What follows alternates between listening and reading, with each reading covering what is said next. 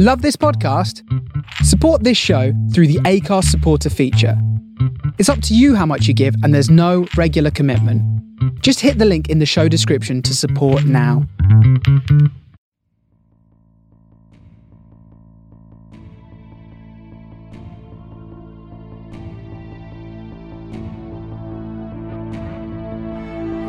You're listening to SFP Now.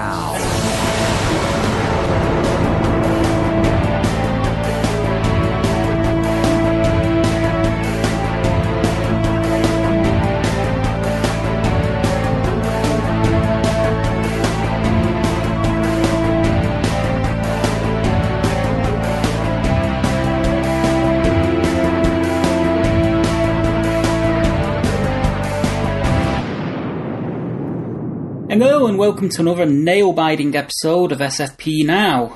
Our special guest who will be joining us in a few moments this week is Lucy Griffiths, who's best known perhaps for her roles in Robin Hood, True Blood, and most recently, of course, Preacher, in which she plays the organist and Jesse's right hand, as it were, Emily.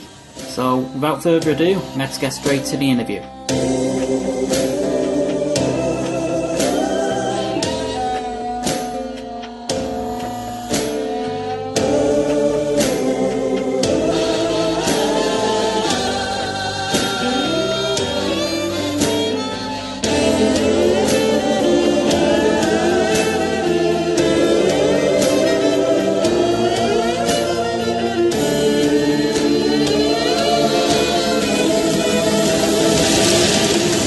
Okay, I'd like to welcome Lucy Griffiths to the show. How you doing? Oh, well, thanks. Well, I'd just like to say it's great having you on the show. And I guess the first question I have for you is, how do you actually get into the acting? Is it something that you always wanted to do? Not always, but I did lots of community theatre and youth theatre when I was younger. And that's how I got into it, really. I did acting classes, and one of the youth productions I did was directed by David Oyelowo, and his agent from London came to watch it and said that he would, well, I mean, it was a bit more of a longer story, but it basically he took me on and started sending me out for auditions. Oh, cool.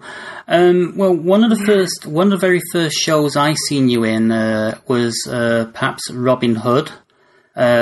Which I really enjoyed as a modern interpretation, but I was kind of sad to see your Marion, get killed in the close of season 2.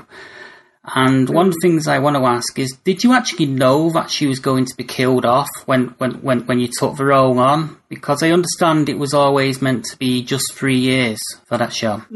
I didn't know, and you're right. It was supposed to only be 3 years, You don't know. Well, I mean, maybe sometimes you know things, but for that series, we knew what was happening in the first episode because we all read it before we auditioned. And after that, I don't think any of the actors knew what was going to happen. The guy who played an actor called William Beck, it's so long I can't remember his character name. It was 10 years ago, to be fair to me, but it's not great. Anyway, he knew that he was going after, I think, 3 episodes. He knew he was going to get killed because he only wanted to do 3 episodes or something like that. Mm-hmm. But none of us knew what was going to happen to us, because it wasn't like, here's this part, sign a contract for 3 years, you'll be in it for 3 years, and it will continue for 3 years. It was, here's the role, sign this contract that has you committed to us for 3 years if we want you for 3 years, and if the series runs for 3 years, because if it wasn't very successful, I guess it would have finished after 1 year, and that would have been it. But because it obviously went on. And they have those contracts in place because I think a lot of the time they don't know what they're going to write, and so they need the options open to them. Literally, they call them options. So, yeah. Well, I really liked you. I really liked your take on the character, by the way, and it was sort of, I just thought it was really I thought it was unusual that Marion would get killed. because they usually wind up together, don't they? I was surprised. I mean, you don't really imagine them you don't really imagine that happening, but perhaps that was one of the. I mean, thanks for the compliment on the way it was played. It really was all in the writing. It sort of, there wasn't really any other way to play it really, because of the way it was written. It was very specific and clear. And I think Dominic Minghella, who wrote that script, knew exactly what he wanted and knew exactly what those characters were supposed to be, which meant that they got exactly that. And they got exactly what they needed, and it made it easy for me to know what to do, really. But going back to what you said, about being surprised, I know what you mean, because I was surprised. I mean, I didn't know. I always imagine, you just imagine them being together, but maybe that was one of the reasons why they wanted to separate them off. In fact, I think it was sort of, not sticking to the story for the sake of meeting expectations, maybe. I don't know. Mm-hmm.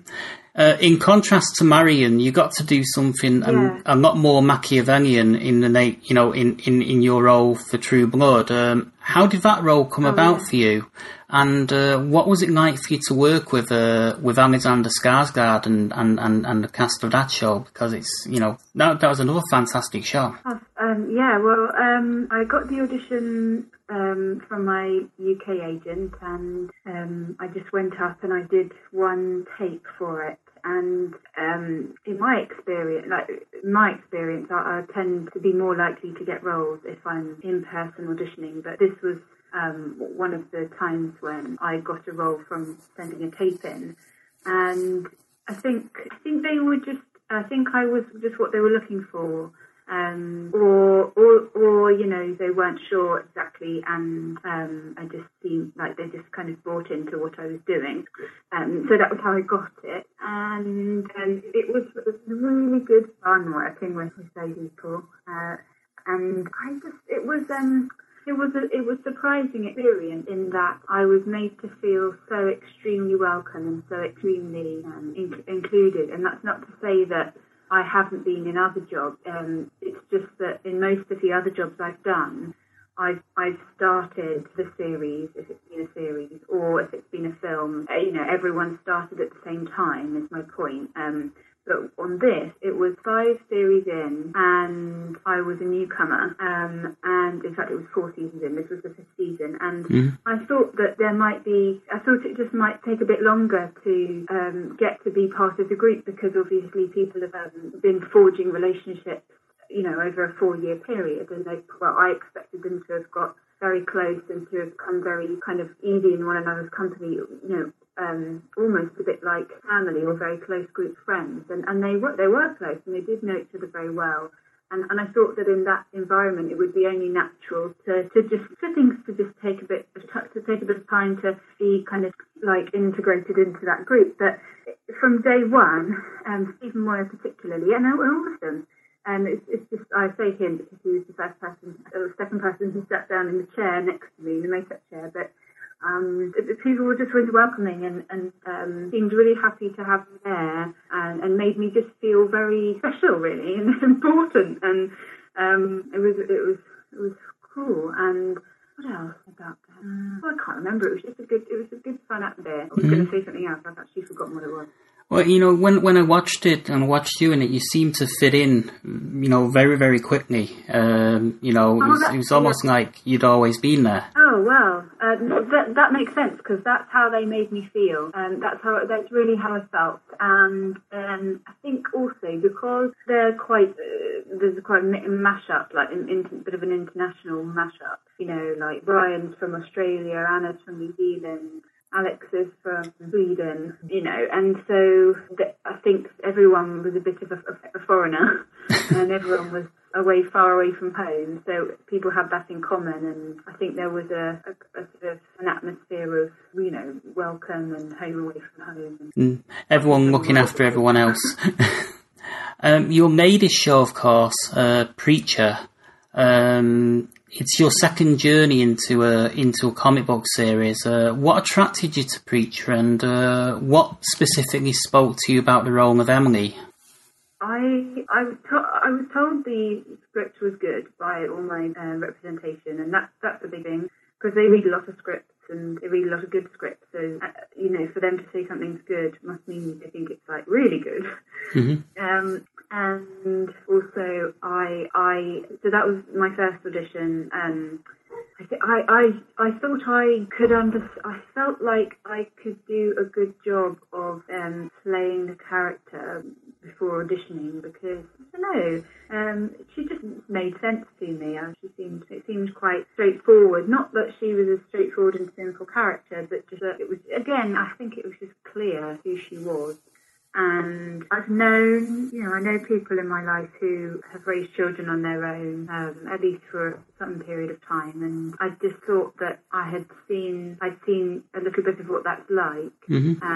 And that I maybe didn't have an understanding of what it was like, but maybe had a bit of a appreciation for, well, at least what it seemed like to me, and some of the realities involved.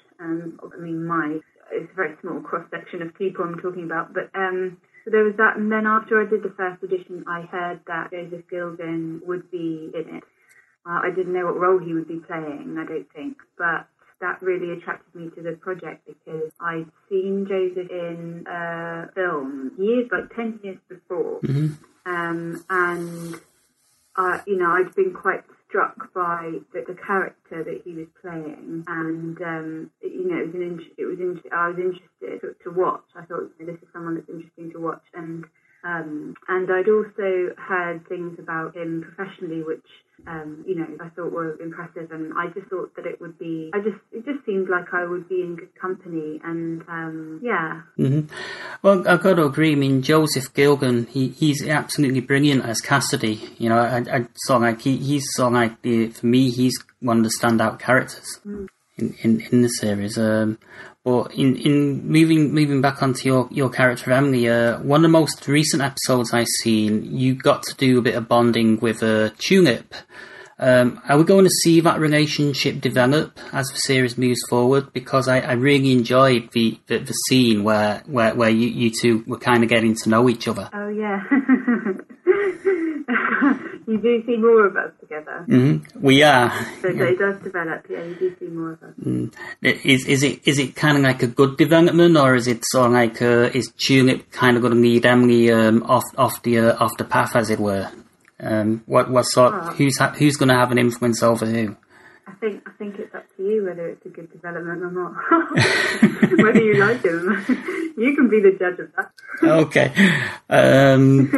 I'm trying to sort of not to dig for spoilers. I'm trying to sort of think of ways to not dig for spoilers, but sort of give people an idea. Did she lead her off the path or something? I'm thinking you're talking about the scene where look at me darling. You're talking about the scene where they're at the table together, aren't you? That's one, yeah. And Tulip offers to babysit. Yeah. So I was just checking. And yeah, I wouldn't say that, Emily's kind of. Do you know what? I wouldn't say that Tulip leads her off a path. I mean, I think all of the characters, and maybe this is the same with all dramas, that they're all quite on their own paths. I think particularly Emily, because she's a bit of a loner. Mm-hmm. So, I don't really think it's possible to. I think they've all sort of gone past that stage where they can be led astray, if you like. I mean, they're all grown up, and I suppose they could influence each other. I think that they're kind of all doing their own thing. Mm-hmm. Yeah, I mean, it's kind of like it's an interesting dynamic, because Tulip's kind of got had a bit of a troubled past, and she's probably got the most in common with Jessie in that regard, sort of thing. Yeah. So yeah. It's just a interesting character study. Did you read comics before you went up for the role of Emily on Preacher? No. I mean, I'd read Constantine because I was in it, but no, apart from that. Mm-hmm. Yeah, I was sorry to see you go from Constantine. Why was it that they took you out so soon? Well, they did. So they just, well, she was going to, or she was supposed to stay in, I think for, well, I know it's finished now, but for like longer. Mm-hmm. And then they obviously changed their minds and wrote her out at the end of episode 1. And sorry, they just, that's just what they decided to do. They're in charge at the end of the day, and it's up to them. Mm-hmm. Well, I was actually really hoping, because I really enjoyed Constantine, and I was really disappointed that it got cancelled. I felt like a lot of people that it was on the wrong network, that it should maybe have been made for cable. Right. But I was kind of hoping that they would have made more, and there would have been room for your characters to maybe come back for a stint. Yeah. Well. Yeah. Because I think I go off. I'm not sure what happened at the end of the episode because it would have changed. But she wasn't dead. So who knows? I mean, but yeah. Mm-hmm. I know that you've come up through theatre acting, and as someone, I actually trained at Abraham Master, did the BTEC National and First Diploma in Performing Arts, and as such, I'm kind of curious to know if you have a favourite play or playwright you'd like to, talk about a little. Yeah. The first person who springs to mind is Jez Butterworth. Because I saw his play Jerusalem in London years ago, and it was one of the two probably best experiences I've had going to the theatre. And it seemed very convincing and very real, in terms of my experience of the world and life and people. It seemed really believable and natural, and I think I like that style. Well, I obviously do, because I was just so transported by it, and I think that I'm not really big into watching things. I love being in them and working on getting better at doing acting, but I wouldn't necessarily always go and watch everything. Mm-hmm. So, and I don't really always enjoy it. My point is that I'm not really it's not really my thing. And, considering that, for me to just be so thrilled and wrapped up by it was, I thought, kind of unusual and must mean it was really, really good. Mm-hmm. Yeah, I can understand that. I used to play a lot of football back in the day, but I can't stand watching football. So I can definitely relate there. Aside from Preacher, do you have any film or theatre projects coming up that you can talk about that you may be doing during the break? Well, I did one just before during the break between the pilot and the actual series. I did this film called, it has a working title of Daraju, which means better in Yoruba, and it's an independent film about a young man who is of Nigerian origin but is American, who lives in New York, and it's about he goes through a sort of transitional phase, and it's about his relationship and him really, and what it's like to be a man of Nigerian origin, or particularly this man of Nigerian origin, because he has quite the film deals quite explicitly with his family history, and that comes into his experiences a lot. Cool. Just what it's like to be this guy in New York. Wow. And what's that called again? It's a bit difficult because it's called Daraju, but that's just a working title. Okay. A bit useless, really. I'm pretty sure we'll probably find something about it on IMDb at some point. Well, we're only a week or so from the season finale of Preacher. So given that we know that there is going to be a season 2 now, what would you like to see happen with regards to Emily and her role in the series moving forward? I don't know. I don't have any. I really don't have any. I wouldn't like to. That sounds like I don't want to see anything, but there's nothing that I would like or would want. I don't really ever think about it like that. Probably because I know that I don't have any influence. So it would be it would be a pointless thing in my head. I feel like it would be a pointless thing for me to spend time thinking about because I won't get to do what I want anyway. So it doesn't occur to me. I've never even thought of it. Like literally never thought of it. You asking that question is the first time it even occurred to me. And even now you've asked it, I can't think of anything. Okay.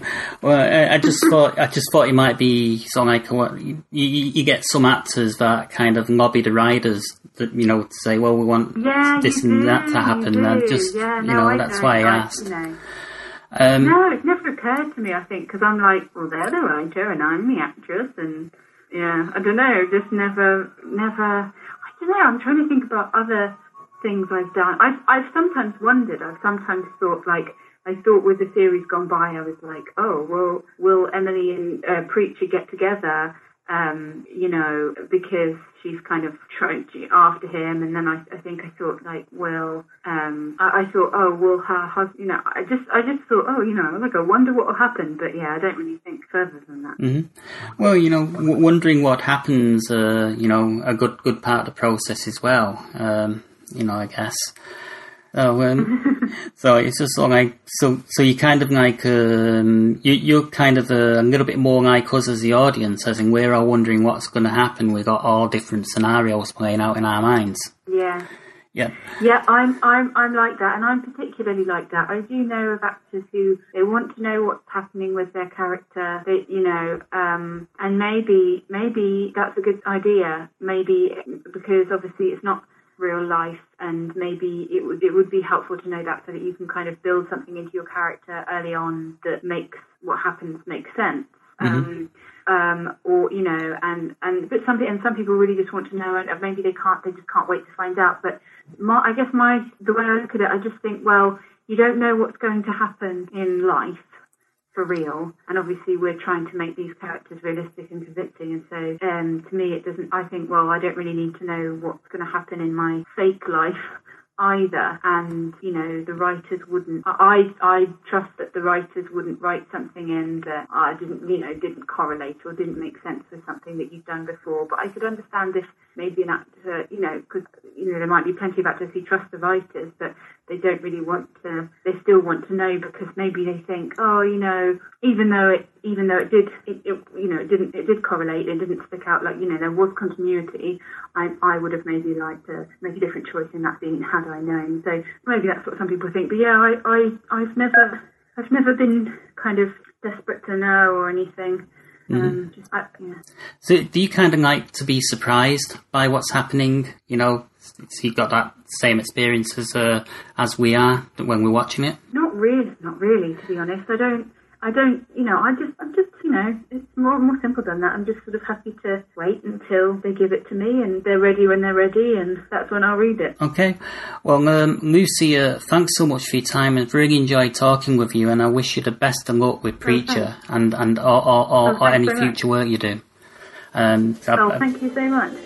Oh, you're welcome. It's been brilliant speaking with you. Thank you.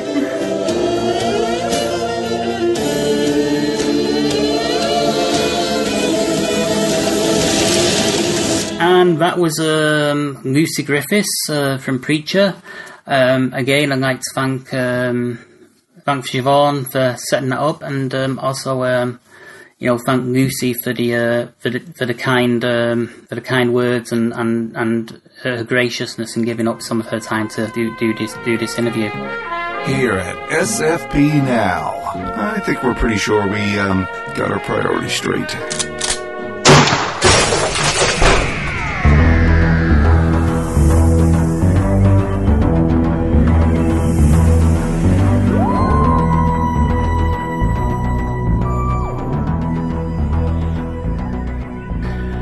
That's all for this week, folks. We'll be back at you soon. We're taking a little break shortly. Just be a couple of weeks, but we'll be back, and pretty sure Marks will have some new stuff coming up in terms of genre-tainment to keep you entertained while we're off the air. Thanks as always for listening, and we'll be back at you soon. Bye.